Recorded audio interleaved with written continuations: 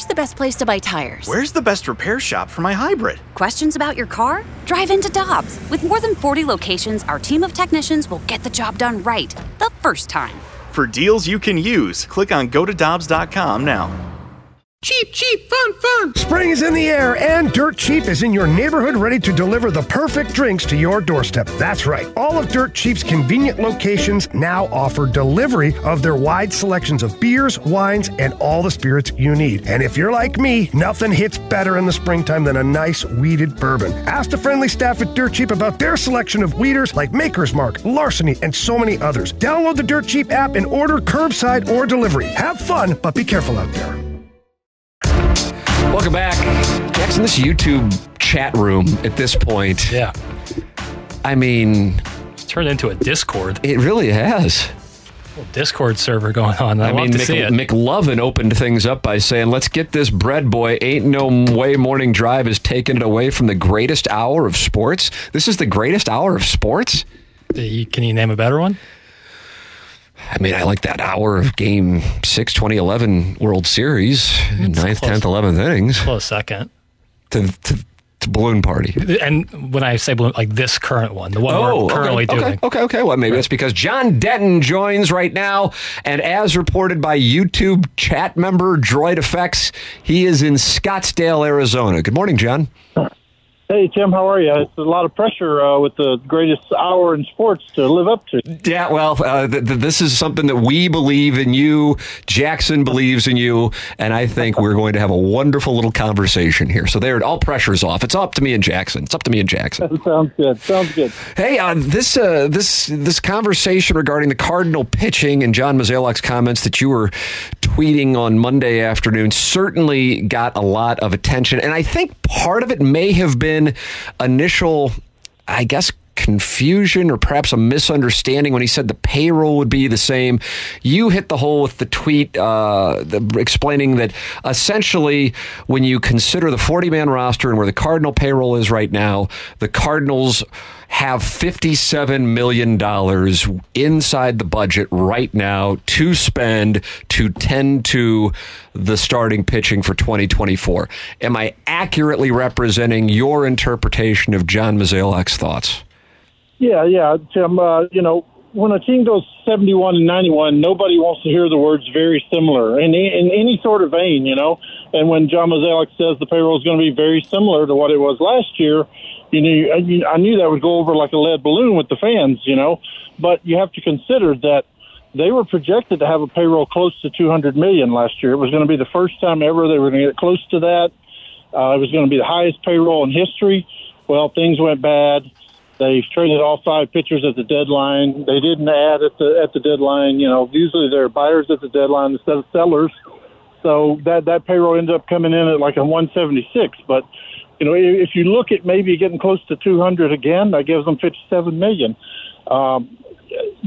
They may not be in the market for the guys that the fans want because, John Mozeliak said multiple times on Monday when he talked to us, we need volume. I mean, they're not a team that's one pitcher away. They're a team that's 2 starters at least away and 2 bullpen arms away. So they have to use their money to fill a lot of spots. They can't go out and throw $35-40 million at Yamamoto and be done for the offseason. Like, they've got to get at least 2 starters, maybe 3, and then you got to go out and get a couple of bullpen arms because you traded away a bunch of those guys too. So they have to be smart with how they spend their money. I know that's not what fans want to hear. It's probably going to knock them out of that top tier, but if they can come away with, 2 bullpen arms and 2 mid-tier guys, they will make their team a lot better. So I want to go through kind of specific names on who would be considered top tier. You already said Yamamoto. I would imagine then you also would include who is going to win the Cy Young, barring a surprise, and Blake Snell. Would you include Aaron Nola there? And those are the top tier for the purpose of the discussion, and therefore you think the Cardinals would not be in on any of those 3. Is that fair to say? I think they're out. I think Snell and Yamamoto will definitely be out of their ballpark. I know they like Nola. He fits the bill of a Cardinal. 6'6", right-handed. That sounds like somebody who maybe just left the team. I think Nola could fit into that range, but they don't know what the market's going to be. one caveat in this is, like, you have to understand, the Yankees, the Red Sox, the Mets, the Cardinals, teams that are traditionally used to winning, used to spending money, those teams didn't make the playoffs this year. They're hungry to flip the narrative. They're hungry to do whatever it takes. And, the Cardinals are never going to outbid any of those teams. The Dodgers got knocked out after the first round. The Braves had an early exit. Those are teams that spend money. This market could be crazy, and maybe they're not in the ballpark for those if the market, goes through the roof. John Denton, MLB.com, our guest. He is live in Scottsdale, Arizona. Baseball GM meetings going on there, and he is giving us his perspective on the news regarding this offseason. One of the things that intrigues me about this offseason is the Cardinals are in such a unique spot. Yes, those teams didn't make the playoffs, but they also didn't finish in last place. And so that 71 wins you made reference to have fans with expectations of the Cardinals really making a statement and I think acquiring one of the big names. And so if that isn't going to happen, you are inevitably going to have a frustrated fan base, portion of it at the very least, get more frustrated. So then if it isn't going to be one of those Snell, Yamamoto, maybe Nola, as you made reference to, because the competition for him from those big market teams that didn't reach their expectations, then does it fall to something along the lines of a Sonny Gray in Minnesota yesterday saying that they were lowering payroll, and does that take them out of the mix to keep Sonny Gray? And does that mean the Cardinals start zeroing in on him as one of, or perhaps their starting signing for this offseason? Yeah, I found that to be very, very significant news yesterday. Minnesota's saying that they're going to go down in payroll. You would think that pretty much knocks them out of Sonny Gray. I mean, the qualifying offer was $20 million, and it's only going to go up from there. So Sonny Gray, just turned 34 yesterday. He's probably going to start at $25 million a year. Like, it's going to be crazy money. Jordan Montgomery has pitched his way into a $25 million a year contract. Yeah, so it may not be the top tier, but, I think the Cardinals are, who knows where they're going with this. But I think they think if they could come out of this with a Sonny Gray and a Jordan Montgomery, that they would be better off. So Sonny Gray, Jordan Montgomery, and then a possibility of a trade? Or do you think then they would turn their attention, if they've allocated $50 million, then to the bullpen, because that would put them at approximately $7 million remaining from that projected budget of $200? Yeah, the trade market is a big part of this that we're kind of overlooking. There's so much focus on free agency, but I think the Cardinals can do their best work in the trade market. It's just going to be painful, If you're talking about Tyler Glasnow or Shane Bieber or Logan Gilbert, but those teams are going to tell them like, don't call back unless you're willing to put Nolan Gorman in the trade, and you just got to ask yourself, can we live with Nolan Gorman going to Seattle and hitting 45 home runs? Can you live with Nolan Gorman going to Tampa Bay and hitting 50 home runs? They need pitching, but, man, it's going to be painful.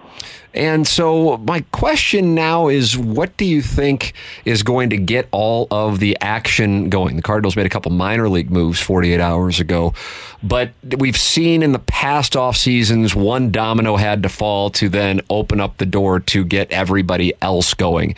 What timeline do you think that will be, and who is it? Is it as simple as, Shohei Ohtani and then everybody else? How do you see it, John? Yeah, it's it starts with Shohei, starts and ends with Shohei, and he's going to set his own market. He's going to set a market that doesn't even apply to any of these other guys. There are franchises. Seattle's always been a team that pounces early. There'll be a couple of teams that'll make a move early, and they'll put out a deal to a guy and say, take it now or it's gone. Maybe the Cardinals do that with Yamamoto. Maybe they give him a deal early and see if he'll take it. But free agency doesn't always work like that. I mean, he knows he's going to get paid. He's going to wait for the highest dollar. Jordan Montgomery is represented by Scott Boras. They're not going to take a penny less than they can get. They're not going to jump at the first offer. Maybe you try to get somebody early, but I just think with, the quality of pitching that's on the market, they're going to wait this thing out and get every dollar they can. Would there be a one-year opportunity for a reclamation project of some kind to fill out the rotation if they are able to get two of the, I guess we'll call them bigger names, not necessarily Snell or Yamamoto, but would there be a candidate in that category that would make sense? Tim, could I interest you in a guy named Jack Flaherty? I was wondering if you would say that. My goodness, if the Cardinals only brought in Sonny Gray and Jack Flaherty, I just am going to spend all off season reading your Twitter mentions. Yeah, that's going to be ugly if that happens. Now, they know they've got to do more than that. They know they've got to land a couple of big pieces. But there are guys, Michael Wacha, you probably could get him for 2 years, bring him back. Jack Flaherty, pitched his way into probably a 1 year or 2 year deal. He's going to have to do a prove it type deal before he lands the kind of money he's looking for. So John Mozeliak did say on Monday, one of the things that excites him is there are a lot of tiers here. There's obviously the upper crust. There's that second level, but there's also the 1 year prove it guys, the 2 year prove it guys, so they can do a lot of different things. And the reason they're casting a big net, they're not saying we want this guy or that guy because they don't know what the market's going to be. They don't know what the demand's going to be.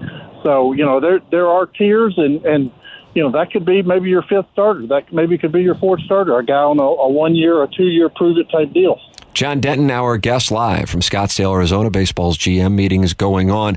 I have two more abstract questions, but I really am curious what your opinion is on this. How cognizant are the Cardinals of the frustration of the fan base, and how much does that factor into their aggression for this 2023-2024 offseason? I think they're very cognizant of it. I think they saw the empty seats. I think there was a lot of embarrassment and frustration in the front office that they thought, let this thing get off the rails. They had 15 winning seasons in a row, and this organization, this front office, this coaching staff, they're the ones it falls on. Like it ended with them. I think they feel the pressure to get it back right. They understand that the fans are upset. One thing John Mozeliak said the other day, he said one thing they have to factor in was they didn't sell as many tickets last year. So they are cognizant of the empty seats that were out there. But, I know nobody wants to hear this, but pleasing the fans is not number one on their list this offseason. Like they want to make the team better in the way that they see fit. But like I said, they are cognizant that the fans are upset. The fans have expectations of this franchise winning. It's just, you can expect this team to win all you want, but that doesn't mean you're going to pay $35 million for Yoshi Yamamoto. Like they're two different things almost. And a final one, although this really could be like its own hour-long podcast. One of the things that I'm observing is if the Cardinals are committed, and Mozeliak said that they're committed to returning to contention next year, and then you have the competition you made reference to in the market for this pitching this year, you're going to have a unique spot in which you have Goldschmidt in his final year, Arenado turning 33, and then Wilson Contreras also will be in his early and then mid-30s as his deal progresses.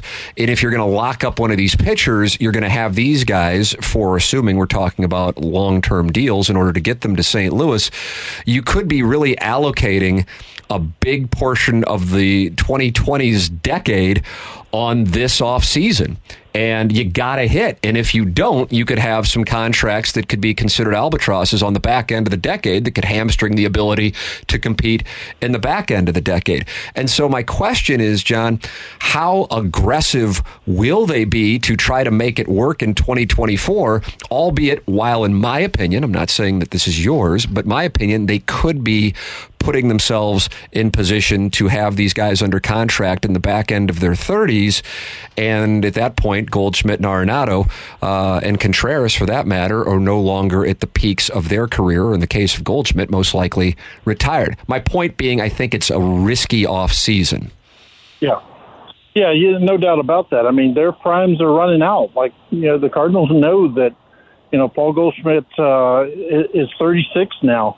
Nolan Arenado has no time to sit around and wait on a 2 or 3 year rebuild. Like, he made that abundantly clear at the end of the season. He needs to win now. He wants to win now. So they are in a spot where they got to go out and spend. They got to get back in contention because these guys' prime is running out. But, how much can they spend is just, debatable. And like I said, you don't want to saddle yourself into this hole where you have all these guys in their mid to late 30s making, tons of money. So you're right, John. I mean, it's a very hard off season. Everything is on the line. I think John Mozeliak knows that the next decade of this franchise may be riding on this offseason. There's so much on the line for this franchise. It is a critical offseason. I share that opinion with you. I will look forward to your coverage throughout the course of this offseason, and we'll keep an eye on what happens with Shohei Ohtani, not necessarily for St. Louis, but once that happens, then I would imagine the Cardinals will be active, because that is when these pitchers will start to go, most likely. John Denton, MLB.com, our guest live from Scottsdale at baseball's GM meetings. John, always appreciate the time. Thank you so much for the conversation. Thanks, Tim. Take care. Take it easy. That's John Denton with us here on 101 ESPN and on YouTube, giving us his perspective on the state of the Cardinals' free agent pursuits at this moment. Your thoughts on what John had to say? 314-399-9646. Air Comfort Service text line, and you're also welcome to participate in the YouTube chat. And Jackson, you say it's like Discord in there? For real, yeah. It's like a Discord server. There's actually a groundswell of support for Tiny PP to become the new president of baseball operations. Oh, wow. Yeah. I didn't even know that was going on in there. Well, that's good. Yeah. Well, this guy's he's surging. I think the progression, the pipeline from YouTube chat member of Balloon Party to, GMs or president of baseball operations is robust. I agree. I like that. Robust. Thanks. That's a word that's very popular with Cardinal fans right now. Robust. I like that. Nice. Thank you for bringing it to the table. We have the Little Piddles Half and Half presented by Angry Beaver, and your thoughts on what John Denton had to say coming up. This is Balloon Party, driven by Mug & S. Burkhardt Alton Toyota on 101 ESPN and on the 101 ESPN YouTube channel.